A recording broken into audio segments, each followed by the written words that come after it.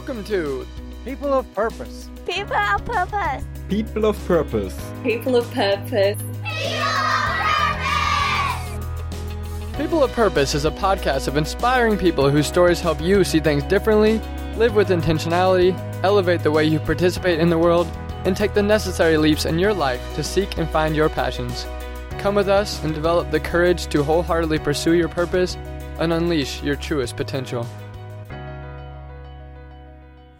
The essence of purpose is formless and timeless. When we cling to the form of the purpose, we're blocking the flow of nature, we're blocking the flow of life.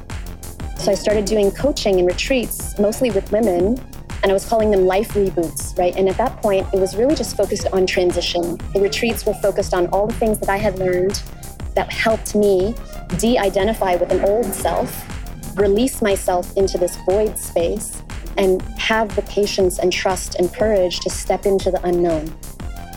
Really, it's an inner inquiry of like, where am I moving from? Am I really moving from a true impulse? Or am I moving from this like ego programming of success and achievement and doing things? Pain being personally activating information. So it's not a bad thing to feel pain. It's actually information for you when you feel sensitive to something that is touching you on a deep level. This like coming back to economy and relationship being conjoined, right? Not separate. It's not like I have my personal relationships and then I have things that I buy. It's this consciousness about where we put our money energy and having that actually be very tied to relationship, right? That's where we create a sense of safety. Wendy May is a regenerative purpose guide, conscious business coach, and human experience designer. A Harvard alumna with a graduate business degree from UCLA, she started on her purpose path in 2015 after leaving a 15-year career in corporate leadership and organizational consulting. Through her writing, speaking, private coaching, and group retreats, Wendy now supports others in purpose alignment so that we can create a world of work that works for everyone. She recently published her first book, introducing a new paradigm of purpose work called Regenerative Purpose, the dynamic nature of the way we choose work.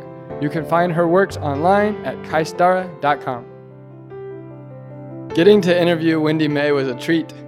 I didn't really know anything about her before the interview because when I was on an island doing, a lot of deep inner work, I was recommended to her just as someone who runs workshops and teaches on purpose and just wrote a book around shifting paradigms of purpose. And I think throughout our interview, a lot of what Wendy said really stuck with me in the sense of how she comes from a very westernized intellectual background, being a Harvard alumni, a business school graduate from UCLA. She's able to really process things intellectually and distill them to their essence with words in a way that is very, very special. But I think what makes Wendy extra talented at what she does is she's able to go beyond just the intellect and look more into kind of her heart and soul center and teach people how to look into those like inner inquiries to see where you're moving from and to look into pain and look into, the suffering you've been through and give yourself a reboot from the core. And I think that her own journey of purpose is really admirable, and I think she is someone that can really guide people into a very meaningful journey of purpose. I'm really excited for where she's going with this project. She's so young in what she's doing right now. When you're publishing her first book, she said I was the third podcast she's ever interviewed for. So I think she has a very bright future ahead of her, and it was just really pleasurable to get to interview her. I got to share in the interview experience with my really good friends and becoming more and more of a partner in People of Purpose, Phil Loudon, who asked a few different questions throughout the interview and really helped to guide this process. So thank you for him as well. And with that, I hope you enjoyed this episode with today's person of purpose, Wendy May. Hello, Wendy May. Hi. Thank you for joining Phil and I here in Koh Phangan, Thailand. We're on a beautiful island in a beautiful space. Here to talk about your book, Regenerative Purpose. The way I've been able to meet you has been so serendipitous. Just got out of my ayahuasca ceremony with Phil a day or two before, and we went into ceremony.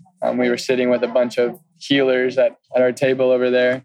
That's how I found out about you. It happened because I was talking about People of Purpose. I just feel really aligned with this interview, and I'm really excited to see how you can kind of shift my paradigm and perspective as that person, and then also just really feed into the lives of the people that are on the other end of this interview, listening. I know the world really, really needs purpose. That's very clear to all of us here. And I want to understand more about your sense of purpose and how your ideas of purpose are what our generation kind of needs. Thank you for taking the time to be here and open up your voice to us. Really, really appreciate you. Thanks for being connected to the magic that brought us together. As I was looking at your website and as Phil was looking at your website, just wanted to start off with opening up space for you to kind of elaborate. You write about how the objectification of purpose as something to seek has become outdated and dissatisfying. Can you please elaborate on what this means and how you've come to understand that? Yeah. It's interesting because purpose is such a buzzword now. Purpose is kind of trendy. Yeah. It's sort of an in thing, just kind of like mindfulness or consciousness or some of these other concepts or ideas that were once more kind of a fringe thing have now become mainstream. And I think that when things expand in their reach, sometimes the original intention can be diluted or distorted sometimes. And I think that can happen or has happened with purpose. And when I say the objectification of purpose, what I mean is this whole self-help industry, which of course, it's very complicated because I'm part of it. So in a way, it's a judgment on self, but I think that there's a fixing or healing or helping that we're constantly trying to improve ourselves in some way. It's like when we're trying to get out of the ego, we're back in the ego again, trying to get rid of the ego. And it's just this endless loop, right? Yeah. So the same kind of dynamic happens with purpose, I think, where it's there's a seed of this idea of purpose that's very pure and very sacred. And it can also be hijacked by this not enoughness and kind of materialism and consumerism culture of, even the language that we use to talk about purpose can be really telling, right? So there's a lot of coaches, guides, mentors, healers, teachers out there talking about purpose. And, we've adopted this kind of way of talking about purpose like it's something that we need to find, something that we need to figure out, something that we need to discover or that we need to diagnose, or even that it's some kind of secret soul imprint that was encoded in our DNA, but it was somehow hidden from us. And we need to do this whole process to mentally figure it out, right? There's a seeking behind it, whether it's an external seeking where it's a goal orientation around kind of, working with someone to figure out what your single purpose in life is, or there's an internal seeking of there's this hidden aspect of myself that I have lost touch with and I need to find that, right? Either way, external or internal, there's this seeking energy around it, right? So this is what I mean by the objectification of purpose. And the way that you see this come up is that there's almost shame about it, right? It's become the new money, status, power, where someone could potentially, this has happened to me before, where people will come up to you and be like, so what's your purpose? And if you don't have a pithy little, boilerplate statement to respond to that question, there's almost this shame of oh, I don't know what my purpose is. I can't just tell you in an elevator speech, or I don't know right now, or maybe I don't have one, or, ooh, am I supposed to have a purpose? Or the humility of I'm figuring it out. Yeah. Absolutely. So this is what I mean. It's another object of seeking, but it's a spiritual status symbol in a way of I have a purpose. I've got my stuff figured out. No, that really resonates with me. We're playing these status games when we talk about this sometimes.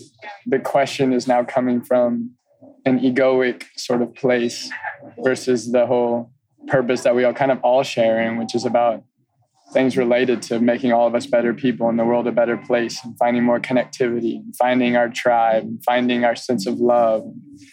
Just back to the roots of purpose. I like how you said as it's become more of pop culture, we're kind of coming away from those roots. I don't know what word to use, whitewashing maybe? We're losing what the true essence of purpose is about. Right. Is that kind of what you're saying? Yeah, when it becomes sort of an ego project of I need to figure out my purpose. Yeah. Because then I'm going to be evolved, right?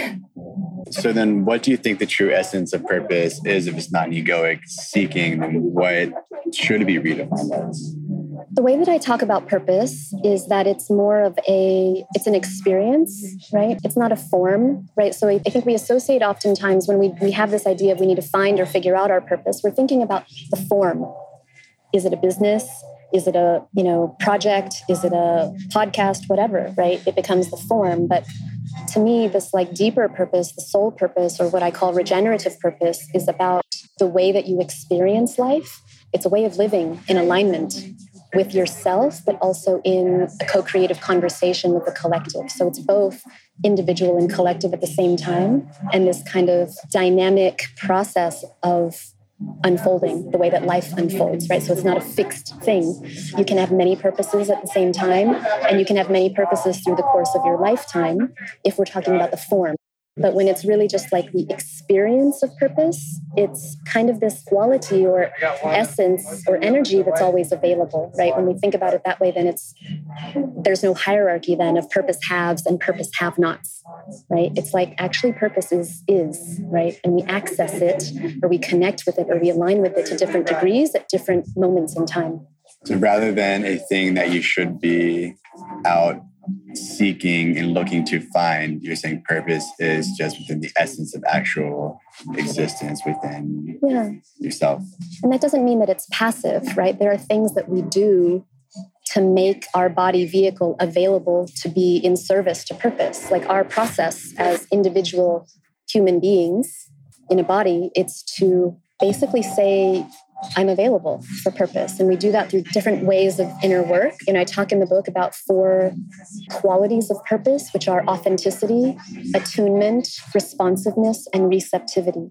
So in my opinion, and not just in my opinion, but in my experience, actually, when we cultivate these qualities of being our authentic self, being attuned to our particular sensitivities to different pain in the world, when we're responsive, which means we're moving from love and moving from presence rather than from some kind of agenda or conditioning, and when we're receptive to being supported and guided by the universe, purpose happens. Purpose flows through us when those qualities are heightened or activated or kind of developed in us. So rather than seeking purpose, you should try to be authentic and receptive and available for purpose to present itself within your life. Yeah. It's a recognition or remembering, and it's formless, right? Purpose can be manifest building a company that lasts 100 years, or purpose can be manifest in a smile or a look that you give to someone as you're passing them in the subway.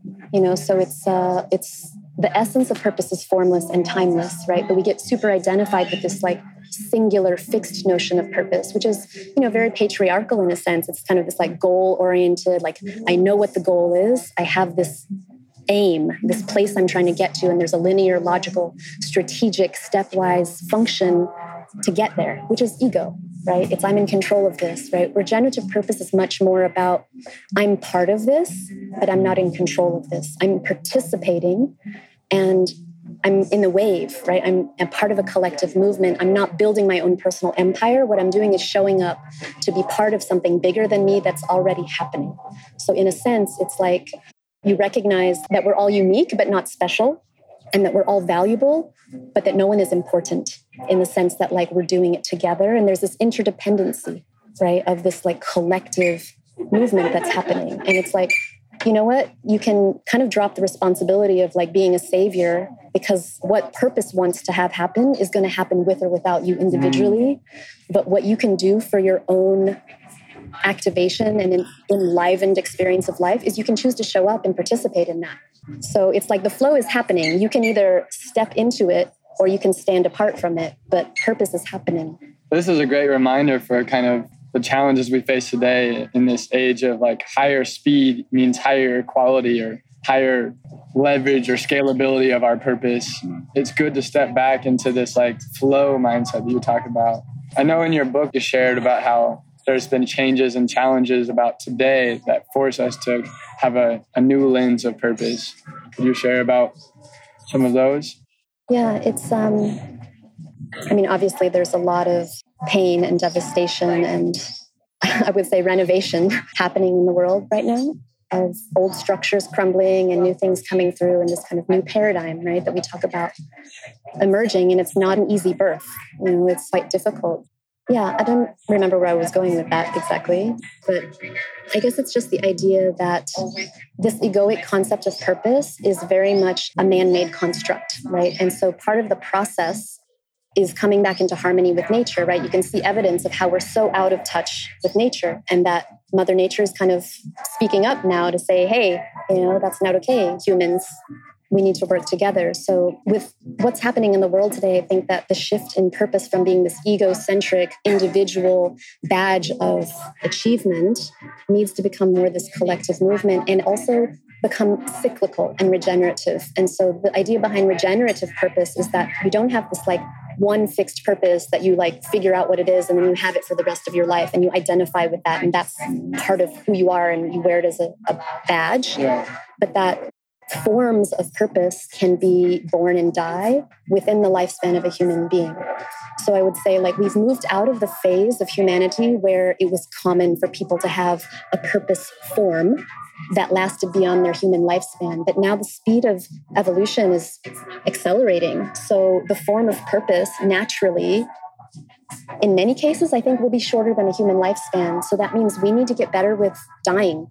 We need to get better with shedding and letting go and not being attached to the form of our purpose. Because actually, when we cling to the form of the purpose, we're blocking the flow of nature, we're blocking the flow of life because we have such an addiction to perpetual growth. I mean, like a lot of times in business, you hear people say, go big or go home, or scale or die, right? It's all about like growing your Instagram following, or, like it's all about big. Especially in the Bay Area where you have been living so much of your time where I just moved from. Yeah. It's about empire building, Definitely. Right? So like really like we're addicted to perpetual growth. And this is like such a distortion of nature. Perpetual growth in nature, it doesn't exist, right? The only thing like cancer, right? Perpetual growth is a distortion of nature. It's cancer. Wow. So we need to actually embrace death more and be able to let go of the forms of our creation and let them regenerate and compost and become the fertile soil for the next creation. When the purpose form has a shorter lifespan than your human life, you need to like have an ego death with each letting go of the form of your purpose. That's mind-blowing, the way you talk about like the death becoming the compost for your next form of purpose. I love that. Do you have an example from your life in which purpose was like that? I mean, it's happening right now with the book, right? So, I mean, this is another dimension of regenerative purpose, which is that it's a trick, right? There's a paradox to it. When we get really deep into like wisdom, in a sense, like nothing really makes sense and everything contradicts itself. So I'm sort of in this process now of dying myself with the book and de-identifying with it, which is funny because here I am doing a podcast interview with it. But since I published the book in October, we're now sitting here in January, 3 months later, I've done almost nothing with it. So I'm learning and practicing what I'm preaching and teaching, in a sense of really allowing this like winter phase to bring me to a place of stillness and emptiness and sitting in the void of I'm no one, I'm nothing, I don't have a business, I don't have a project, I haven't had any clients, I haven't had income for 15 months. It's this really letting go of like waiting for the true impulse, waiting for the movement from the universe to guide me into what's coming next. And it's interesting because the serendipity of our meeting is this true movement that's starting to happen without any effort from me. 3 podcast interviews have landed in my lap over the last 2 weeks.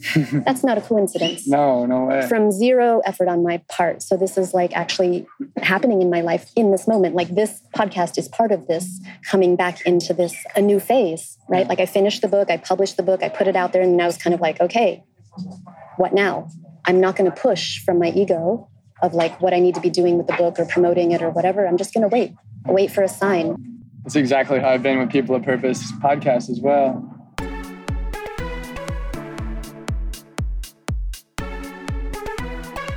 I founded People of Purpose podcast to share the stories of inspiring people who I believe will help our listeners to see things differently and take the necessary leaps in their lives to seek and find their passions. It is very joyful to know that there are many people and organizations out there who share the same vision. Today, we are very ecstatic to tell you that today's People of Purpose episode will be sponsored by Podcorn.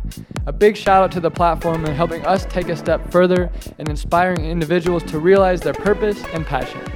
For those of you who haven't heard of Podcorn, well, it is a marketplace where podcasters like me find sponsorship opportunities with different brands. It is amazing how the platform has been offering countless opportunities to the podcast community without compromising ownership rights, transparency, or creative freedom. The best thing about Podcorn is it's very easy and simple to use. No need for these complicated how to set up these and that manuals. You know what I mean, right? It is also open to podcasts of any size. So, if you're wondering that you only have 1 or 2 episodes, it's time to shake that off. You are welcome to use Podcorn. To our listeners who are starting out already running their own podcasts and are in need of brand sponsorship, you can check out Podcorn at www.podcorn.com. That is www.podcorn.com. You can also check out my notes for more details. Again, a big thanks to Podcorn for sponsoring today's episode of People of Purpose. Let's go into your life a little bit more. You obviously have a lot of wisdom around purpose at this point. I'm assuming you didn't necessarily have this when you were a little girl. You also went to Harvard, which is a brainiac sort of place. How does someone go from, Harvard to 15 months without income, writing a book and teaching self-help classes in an island in Thailand? Take us through that whole spectrum of your journey as it relates to your sense of unfolding all the forms of your purpose. I mean, it's funny because I didn't know that I was all about purpose until it happened. I think I was kind of in that flow without really having a name for it for quite some time. Really what happened to me was I was on the program, go to a good school, get a good job, make a lot of money, buy a condo in San Francisco, be super successful, right? Have all the things. And I got there, I had all the things. I'm a director at this big deal consulting firm. I have an amazing condo in Pac Heights. And it felt really empty. I felt really what was the point of all this? I'm not happy. I'm not a happy person. I don't actually appreciate all these things that I've acquired or achieved or accumulated. And I had a kind of a crisis of, I've put so much energy into creating this life. I talk about this in the book as a fake plant life. This idea that's super shiny, looks perfect on the outside, but there's no life in it. I don't feel alive. I feel completely numb and dead and unfulfilled, right? So it was a crisis moment that made me kind of just up and leave everything, right? Left my job, left my family, took off traveling.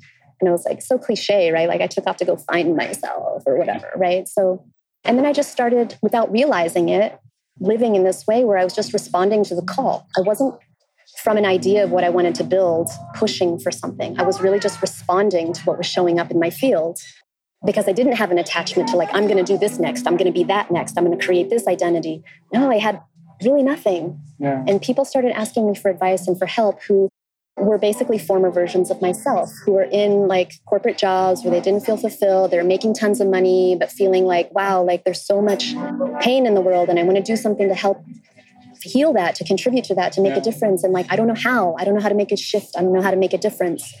So I started doing coaching and retreats, mostly with women.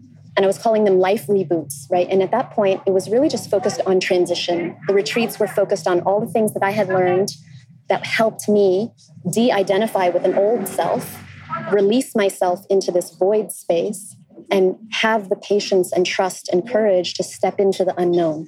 So that was the process of the life reboot. At the time, I didn't call it purpose. I didn't understand that until I was looking in the rearview mirror 5 years back of actually the theme here, what this is all about is people feeling purpose in their life. Yeah.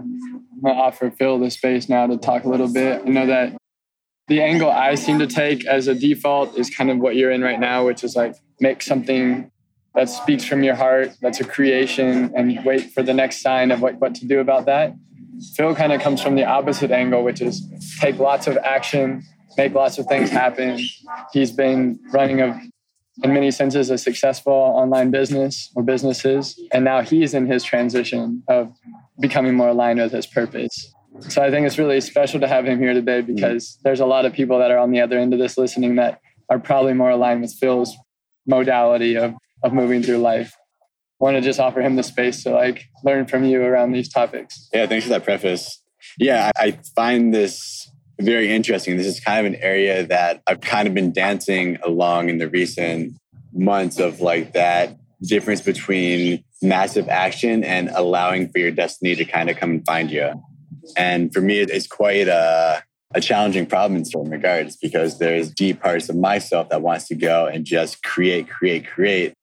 And also I kind of, at this stage, I feel that by surrendering and allowing for your destiny to find you, you can achieve the same thing as if you force it. It might be a lot more of a flowing towards your purpose and destiny rather than a forceful creation, which can oftentimes be painful and involve mistakes. Yeah, so kind of hearing that different perspective, because so you've been kind of sitting and waiting for the next step within your purpose as well. Yeah, it's a balance, I would say. I mean, I think that I don't want to kind of throw out completely the value of direction and commitment. I think that, we can talk about this from a more like high level perspective of just like there's a lot of vilifying of masculine, right? Toxic masculine, shadow masculine. We talk about these things about like, breaking down the patriarchy and things like that. But there are healthy aspects of the masculine that need to be integrated, right? So it's actually good to have clarity. It's good to have direction. It's good to have commitment. But I think what's happening both within this microcosm of the purpose world that we're talking about, but also in the larger context that that's happening in, it's just a reflection of that, of coming back into balance with the feminine, which has been pushed aside and all of that, right? So I think that it's not to say that like you just like surrender and like you do nothing and like you wait for stuff to happen. Like you also, this is the thing about participation, right? So like from the outsider's perspective, nobody really knows if a movement is coming from force and ego or authentic, true impulse. Only you can know that. That's why it's an inner work journey, right? So people can judge you from the outside of being too forceful, too, pushy or whatever.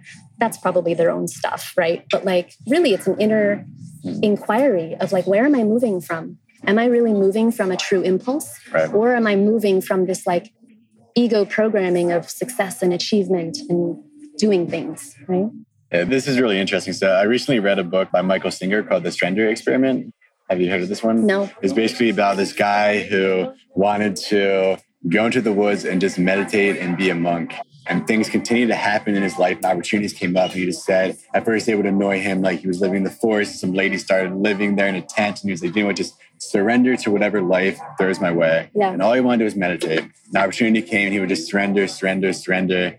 For some reason or another, he ended up programming computers. He really enjoyed that. And he really started to build kind of upon that. And by surrendering to whatever life threw his way, he ended up building what turned into be $1 billion company. Yeah. By literally just by all he wanted to do was meditate. And he surrendered and life put something in his way. And so what I think is interesting though is because he was so aligned and enjoyed the process of that programming so much, it turned into what ended up being $1 billion company. Yeah. And that kind of goes back to the whole idea that you can't escape your destiny. Yeah. So like, don't worry about it, because you can't escape what it is that you are actually meant to do. Yeah. And I think it's another interesting point about the balance that you spoke about, because he wasn't seeking it and he wasn't forcing it, but he found something came into his life that he felt so much alignment with, that he enjoyed the process so much that it blossomed into something bigger. Yeah, you still have to take action when the opportunity comes. Yeah, but it's also aligned action, so Exactly.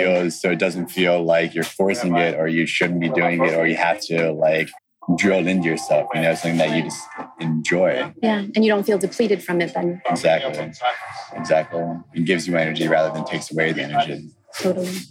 What's been your surrendered experiment? Like going along with Phil's example, like has there been a point of your life where you've said, there's too much going on, I need to take a step back and go insular and go build my tent in the jungle and work deeply on myself? And then how has that kind of transformed into what you're doing now?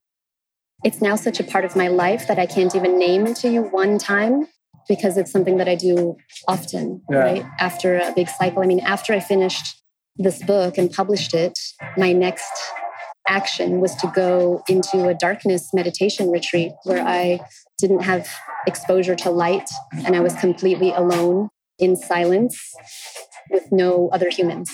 Basically like the closest to death that you can get while still breathing is what I chose to do after the book was done. Right? For how long? 5 days. Okay. You had no shaman or guide or anything like this? Just me.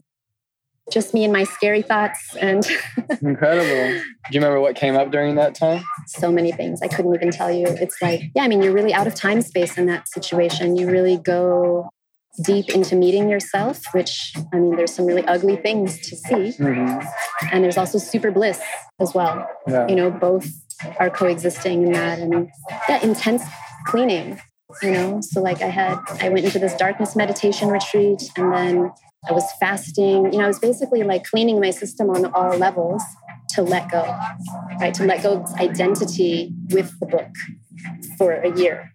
And maybe thinking like, okay, it's done. Maybe no one's going to read it. Maybe I'm never going to promote it. And that's okay. I'm going to wait to see what, if anything, I'm supposed to do with it. Yeah. You know?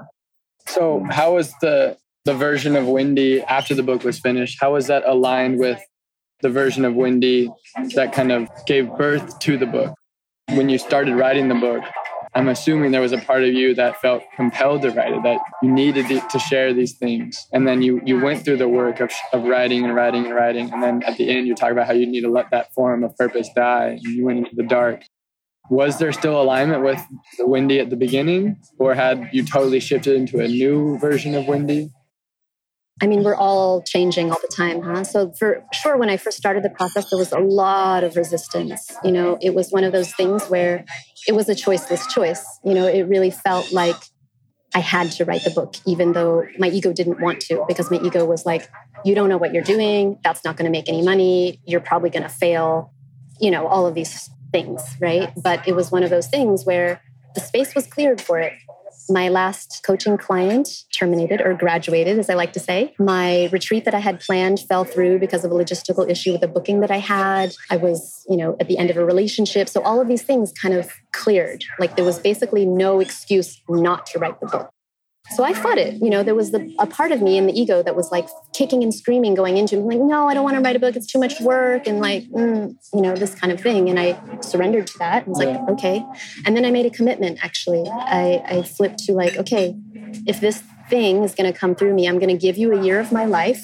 I'm going to give you that much space in which I'm going to protect this container of my time and energy and allow you to come through. So I'm giving you this, a year of my life. Do your thing. Right. And then when it was done, I was kind of like, okay, contract is finished. I can get back to my quote unquote normal life now. I can start making money again. I can start having clients and whatever. But that just wasn't the reality. You know, after I finished publishing the book, it was like, I really need to go through this death process, because for a year, people have been asking me, what is it you do? And my answer has been, I'm writing a book. Right. So I had to go through this like kind of, letting go of that part of myself in order to feel truly like, does the book want me to still be involved in its life, or is it's good without me? Right? It's like an infant, or is it a teenager? It's like, can it move out of the house now and like have its own life? Or do I still need to parent it a little bit, you know? So I feel like we've been more on the like advanced stages of the purpose journey, which is really beneficial for people that are kind of more in our shoes and that have been seeking and kind of unfolding, peeling back the layers of their purpose.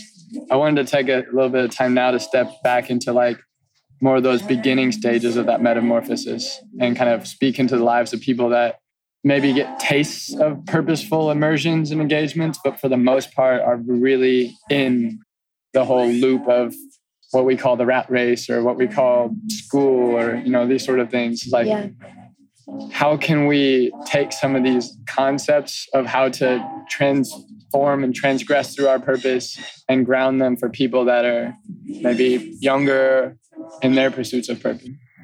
Yeah, I mean, I guess the one thing that I would say if I was sort of, you know, taking the posture of giving advice is don't make it a project.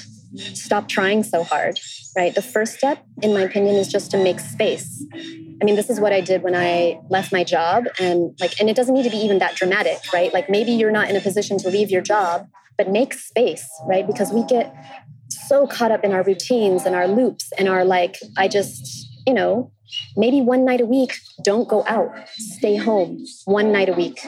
It can be that simple. Like there's so many degrees of freedom that we have generally that we don't recognize and we don't exercise, no matter what your life circumstances are, right? So like a lot of people will say like, oh, but I have to, you know, pay my student loans or, you know, whatever reason. Like I have 3 young kids. Like there's so many different limitations that we have on our time and energy. But I would say we waste a lot.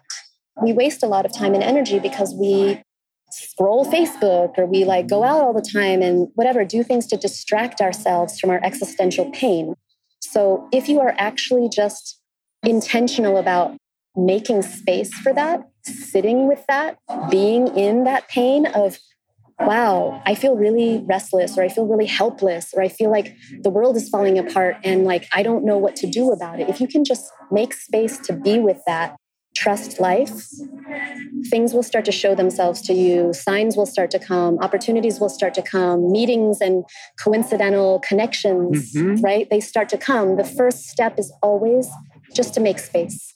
So really to make space to truly feel whatever it is that's going on underneath of the conscious mind, rather than, I guess, distract yourself by going out or being busy all the time, which is an easy trap to kind of fall into. Exactly. Just get out of your habits and routines for a second, because creative emergence happens in these moments where we're not doing the thing we always do. You know, whatever your addiction is, whether it's social media or alcohol or casual sex or fancy dinners or weekend trips to Vegas, whatever your addiction is, look at the things that you're spending time and energy on and see where your addictions are actually hijacking the free space where this creative emergence could come through, but you're actually not allowing it to. I mean, I think Phil would resonate with this right now because, I mean, he's been mentioning to me almost every morning that having a morning ritual to run through before you start going into your phone and before you start going into your work, and how much he's transformed by doing that for just this week. Yeah, it's so nice. I've been doing like the morning ritual stuff for quite a while now, several years. It has this ability to open up that space at the start of your day when all those vibrations of work and stress and life have kind of died down. You've just woken up from a period of rest and slumber, and it's like time to rebuild again. Yeah. What am I want to build today? And having that space to just like sit with your heart and your mind and your energy, not try to like transform a negative thing into a positive thing right away or take productive action all the time. It's just sitting and feeling and being is what actually is the strategy to then open up all the things that can unlock your purpose. Absolutely. It sounds so simple, but it's actually so huge. And I don't mean to trivialize it, because what I'm suggesting is actually super hard to do, actually, because the reason why we distract ourselves by staying busy is because it's really painful, right? When we actually sit, it's like, wow, like feeling that pain and being still with it it's not an easy thing. And if at a certain point it requires you to throw yourself into the unknown towards a new venture, that's also a very challenging and fearful thing to have to go through. Super scary, huh? Like everything in our ego resists that because we think that we're going to die.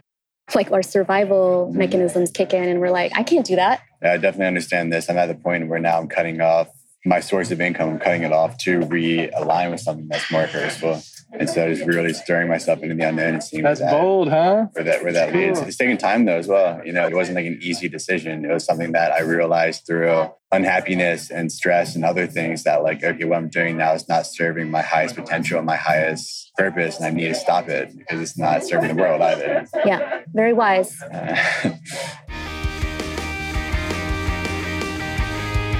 Hey guys, this is your People of Purpose podcast host, Tanner Badgley. Would you find value in receiving a very short email every other weekend that helps you grow on your path to purpose? The People of Purpose newsletter, or POP for short, is an email where I share with you the most interesting things I've recently discovered, have been thinking about, or implementing into my life to help you more purposefully pursue your purpose. It will include a short story, some words of wisdom to help you be more purposeful during your day, and an update on how the last guest has inspired me and how they can inspire you too. So take a small step of action right now by sending a quick email to peopleofpurposepodcast@gmail.com, letting us know you would like to receive the POP newsletter. Just include People of Purpose newsletter in the subject header and you'll receive the very next one. Here's to becoming People of Purpose.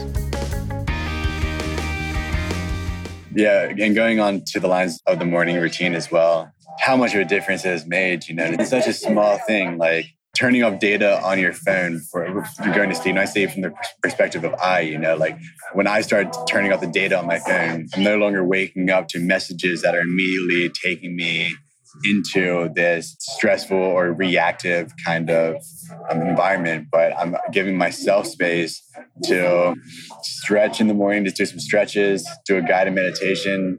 As soon as I wake up, glass of water, cold shower, stretching and a meditation before I turn my phone on. And that it just feels so much more pure and calm. And I feel like the rest of my day is taken on a lot more calmer by just doing these small little steps. Yeah. I mean, that's a whole nother podcast, digital minimalism, right? How to use media instead of letting media use you. It's a toughie. Yeah. That's the very big subject as well. Yeah. And one that's also very, very challenging.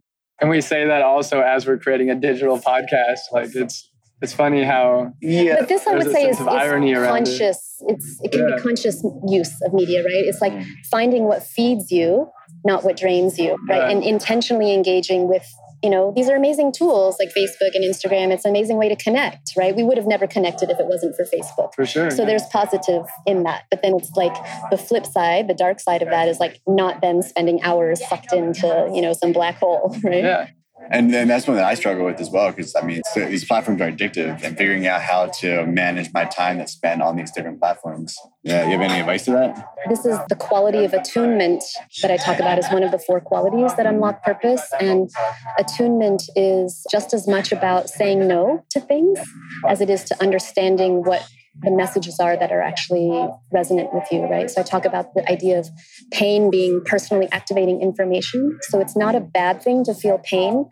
It's actually information for you when you feel sensitive to something that is touching you, right, on a deep level. And to be aware of what is personally activating information versus just triggering information, right? Because a lot of this like sensational news media around the apocalypse, right, all the different faces of the apocalypse that we see, it's just a way of like having our nervous systems hijacked so that we're then addicted, right? So a good test is to see, is there an action that I can take with this information? In that case, it's productive pain. It's personally activating information versus just this nervous system hijacking that happens, right? Which is just, profitable for Facebook, but not so profitable for humanity, probably. Yeah. And I mean, a good thing to think, for me, social media is the big one. And, they're literally made and designed to be addictive. They have people from Las Vegas, from the biggest casinos in the world working on making these platforms more addictive. So figuring out how to kind of separate from that is quite challenging. I've had a couple of podcast guests talk on this topic when I used to live in San Francisco. And they make the point, when you go into Facebook, you're up against an army of PhD neuroscientists that have designed things in a way that you're not even aware that they've addicted you, that they've captured your attention, and that you're sucked in until you're drained. And then it's that drained feeling that makes you go away. And that loop that we live in is But you know hard. what? It's amazing, actually. It's amazing that this technology exists because we're aware of it. We're aware of the mind control techniques and strategies. And it's actually a catalyst to accelerate the evolution of human consciousness, right? For us to stay ahead of the robots that we've created that are brainwashing us. But it's like if we can be conscious of the brainwashing and have a little bit of distance, be that observer and the witness of our own mind control, then we win. Like I can be wandering around a shopping mall in Kuala Lumpur and like be looking at all the ways that my energy and my attention is totally taken in by all these messages of not enoughness. Like you need this face cream to get rid of wrinkles. You need this dress to look more sexy. You need this new gadget so that you're, more in touch with the latest technology. Like all these things. And it's like, yeah, I feel that impulse of like, oh my God, I want to buy that. But then I can also watch myself and be like, oh, this is what's happening, right? And to have that moment of pause where you don't get sucked into it. And to just realize like, at these profound moments where you're in nature or you're in meditation or you're in lovely relationships, and just realize I have enough. I don't need that gadget to feel enough. Exactly. And I think people know that at a subconscious level, but it's hard to be aware that. I think that might be what you're talking about with the responsiveness component of unlocking purpose versus like reactivity. Is that kind of what you're talking about? Yeah, responsiveness to me is about, it's what I'm talking about when I say the true movement. It's the movement of love, of presence, which when we're present, we are basically the manifestation of love. Like that's what humans are. We have been programmed, right, by society, by culture, by family, by education systems, by the economy, by the social media overlords, right? We're programmed by all these different forces. And so responsiveness is actually taking your sovereign power back apart from all of those influences and saying, no, I choose. I choose. I am the master or the mistress of my time and energy, and I choose. So I know one of the antidotes to this whole conundrum around getting lost in just isolation with technology is like this concept of building tribe. And I know that this is deeply resonant with Phil and for me more and more as I explore these concepts. And I noticed in your book, chapter 11, it's called It Makes a Village. Can we talk about tribe a little bit here? Yeah, it's a huge part of it. So I wanted to read this quote real quick that you wrote up here that's just beautiful. It's from Pope Francis, and it says, "The rivers don't drink their own water, trees don't eat their own fruits, the sun does not shine for itself, and flowers do not spread their fragrance for themselves. Living for others is a rule of nature." I mean, that's regenerative purpose to me. It is this idea that we're not building personal empires for our individual benefit. We're participating in a collective movement that is benefiting everyone, right? That there is a co-creative field where the sum of 1 + 1 is 3. We're actually creating more. Doing a podcast interview is one of those, an example of that, right? So like this is benefiting me, it's benefiting you, it's benefiting everyone, right? There's more than the sum of its parts. And it's just an egoic delusion to think that we do anything of significance by ourselves. We all need other people, right? Invisible and unseen forces, and sometimes, quite obvious, like collaborations and partnerships to help us manifest what we want, to help us create what we want. And like when you look at the acknowledgement sections of my book, which is this section on It Makes a Village, there are literally hundreds of people with whom this book would not exist. Yeah. I did not write this book. I was the shepherd or the steward of the book. I was the book's mama. But like there were 226 people who gave money on Kickstarter for this book to come into form. There are dozens of people who I interviewed, who gave me advice, who gave me technical support, who gave me different dimensions of things, like Miriam, who connected us, who edited the book, right? She's one of the people that is part of this tribe, right? It was actually a community creation. This book was created by community for community. Yeah, Phil, can you talk a little bit about tribe? I think that this concept of tribe is spoken about in closed circles still. It's circles like this that we all kind of get it. But I don't think it's really taught out there in the K through 12 school or in, the corporate work world. Like we're taught the opposite, actually. We're taught to like take care of yourself, take care of me, myself, and mine, and make sure that you're self-sufficient, independent, don't need anything from anyone else. Get your own car, get your own house. It's the opposite, actually. Can you talk a little bit about what tribe is for the listener and then kind of go into the values of it? Yeah, well, it goes back to it takes a village, right? And I think that's like a very good starting point to why tribe is important. It's about having the most nurturing ecosystem and breeding ground for growth, for learning, family. It's everything, It is that kind of ecosystem. I think that's the best way to put it. It's an ecosystem for the growth of ideas, for the growth of project, for the growth of children, for the growth of connections as well. And I just think like, what's the point of purpose if you don't have anyone to share it with? And I think that that's like another just really, really important part of piece of the puzzle. It's reconnecting relationship with economy. Money is energy. So where are you putting your money? Who are you paying for what services? What's their story? What are their values? Where are they spending that money? Right? It all has an impact because we've, tribe, right? When we lived in tribal cultures, like your exchange was with a relatively small group of people who you knew face to face and who, would come take care of you if you're sick or give you food if you needed. Like it was personal. And we've gotten really far away from that because of this global economy of like the faceless, nameless factory workers in Bangladesh that are putting together my iPhone. I've never met them. I'm like 17 steps removed from them, right? So it's a little bit of this like coming back to economy and relationship being conjoined, right? Not separate. It's not like I have my personal relationships and then I have things that I buy. It's this consciousness about where we put our money, energy, and having that actually be very tied to relationship, right? That's where we create a sense of safety. Wow, that's interesting that the word you choose is safety for that. What do you mean by that? When we don't have tribe, I feel like we are spending a lot of energy to defend ourselves against threats, right? To really come back to this idea of tribal culture. Part of the tribe is about belonging, but it's also about protection, right? It's about this idea of we're all in this together. So if there's a drought or there's a flood or we have a shortage of food or somebody's, baby is sick or whatever, we're all in this together. There's not this me, myself, mine priority. It's actually we're very aware of the interdependence of beings. We're kind of coming back to that, I think, realizing that even though a lot of the things that we touch and feel and use in our life are connected to people that are very distant from us in physical location, that there is this web of interconnectivity, that it's not separate, right? If that factory worker in Bangladesh is suffering and working in horrible conditions, actually, I might think that I'm separate from that, but I'm not. I'm going to feel that, right? When there's a tsunami that wipes out this island because of climate change, I'm going to feel that. Nobody is escaping from that. Collective empathy. Yeah. We're all in this together. This is the feeling of tribe, right? So the safety comes from this idea that there's nobody who is succeeding at the expense of someone else suffering. Like we're all in this together.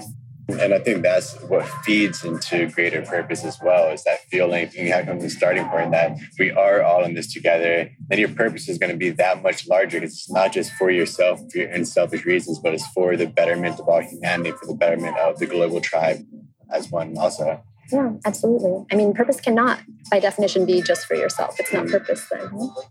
So as we start to come into the end of this interview, I'm not exactly sure how to end it because I could talk about this for so long. But one thought I have is maybe you could kind of share how you end your book without giving away spoilers or whatnot. What is kind of the way you wrap this concept up? How do you package this in a way that has closure? I imagine that would be very hard when you're writing a book. Yeah, I actually end the book with an invocation that I received from someone that I interviewed, which to me was very poetic because it comes back to this idea of this is not my book. It's a little bit of acknowledging all of the contributions that came into the book, but also to end it with an invocation, which is, it's ultimately a prayer and it's a request, right? To call people into participation. I like to say that you don't need to look for your purpose. Your purpose is looking for you. And we need your participation. We need our participation. I mean, maybe I can even just read the invocation from the book. This is closing. Maybe that's a nice way to end, huh? If you feel lost at this moment in your life, or you don't have any idea what purpose means, or you don't feel that you found your purpose yet, don't worry about it. It's very normal to be here right now. Many of us have been here. It's a good place to be because it's inviting you to self-inquiry. It's inviting you to step out of all the conditioning and programming that you have accumulated over the course of your life. You should know that all your life experiences are bringing you to where you are right now, and they are motivating you to explore different paths. But also know that these experiences do not define who you are, and they definitely do not define what you are here to do. You have the full potential to explore an infinite amount of paths without any kind of limitations. This exploration is a joyful, creative, inspiring process. It is a process full of fun and also full of setbacks. It's a journey of ups and downs. But when you really choose, when you make a decision, when you commit yourself to this journey, the treasures that lie in front of you are beyond what you can imagine. I truly wish this for you. I wish that you find the same sense of meaning, excitement, and beauty that I experienced today in my life. I embarked on this purpose journey 8 years ago, and I surrounded myself with people who had the same questions. We traveled together. I now see that all of us, those who deeply committed themselves to the process, are now living in realities that would have been beyond their wildest dreams when they started. You should also know that this is a non-stop inquiry process. I still ask myself the same questions today as I asked myself 8 years ago from time to time. The only thing is, the clarity of the answers is increasing. The response that I get from the universe is that what I'm doing is exactly what I need to be doing in every moment, and it is magical. We're so blessed. Yeah, this is from Dan Gorder, who was one of the guys that I interviewed for the book. And actually, he also is really into this question about tribe. He does mastermind groups called Tribepreneurs. Maybe we can get him on the podcast one day. Yeah, exactly. See, this is what I mean about 1 + 1 = 3. Thank you so much. What's next for people? Like, if someone's listening to this and they're like, wow, Wendy has it. Wendy has what I'm looking for. How do they come into contact with your book and your work? And are there any services or products that you would like to promote right now? I mean, I would say get the book. It's available on Amazon and Google Play and Apple Books and pretty much everywhere you can get ebooks. You'll find the links. The website is just regenerativePurpose.com. That'll also take you to my personal website, just kaistara.com, Kaistara. Yeah, I am in a phase now where I'm starting to work more with people one-on-one again. I'm opening up to that. I don't have any retreats planned at the moment. I love doing this work of basically sitting with people who are in this process of purpose alignment, right? Being with people who are in this question. Thank you so much for sharing. It's such a privilege to get to meet you. I had no idea you existed before a few days ago. Even like booking the podcast, I had no idea what I was booking. Life is so magical that way. Huh? Yeah, I just went with the feeling that this feels purposeful. This feels aligned. Like someone that had a look in her eye about the recommendation was just enough for me to trust that the divine is speaking through this interaction. Thank you for listening to that. Mm-hmm. Yeah. Encourage anyone that's listening to see what the divine is saying to them right now. If it's telling you to grab onto Wendy's book, definitely go for that. Anything you want to say, Phil? Yeah, and to build on that, just leave the space for the divine to speak to you and for purpose to speak for you as well. I think that's a really great takeaway. Just to open up that space for yourself and for purpose to find you and to speak to you. Thank you for speaking into us today, Wendy. Thanks. And thank you for listening. Thank you. So what actionable step are you going to take next? Do you have a lingering question? Or is there something we can help you work through to figure out and reach your purpose? People of Purpose is here for you. Just send us an email or a message on Facebook. If you want continued inspiration, subscribe to the podcast and soak in the stories and words of our insightful guests. Do you have any friends that might enjoy this podcast? Bring them on board as a podcast subscriber.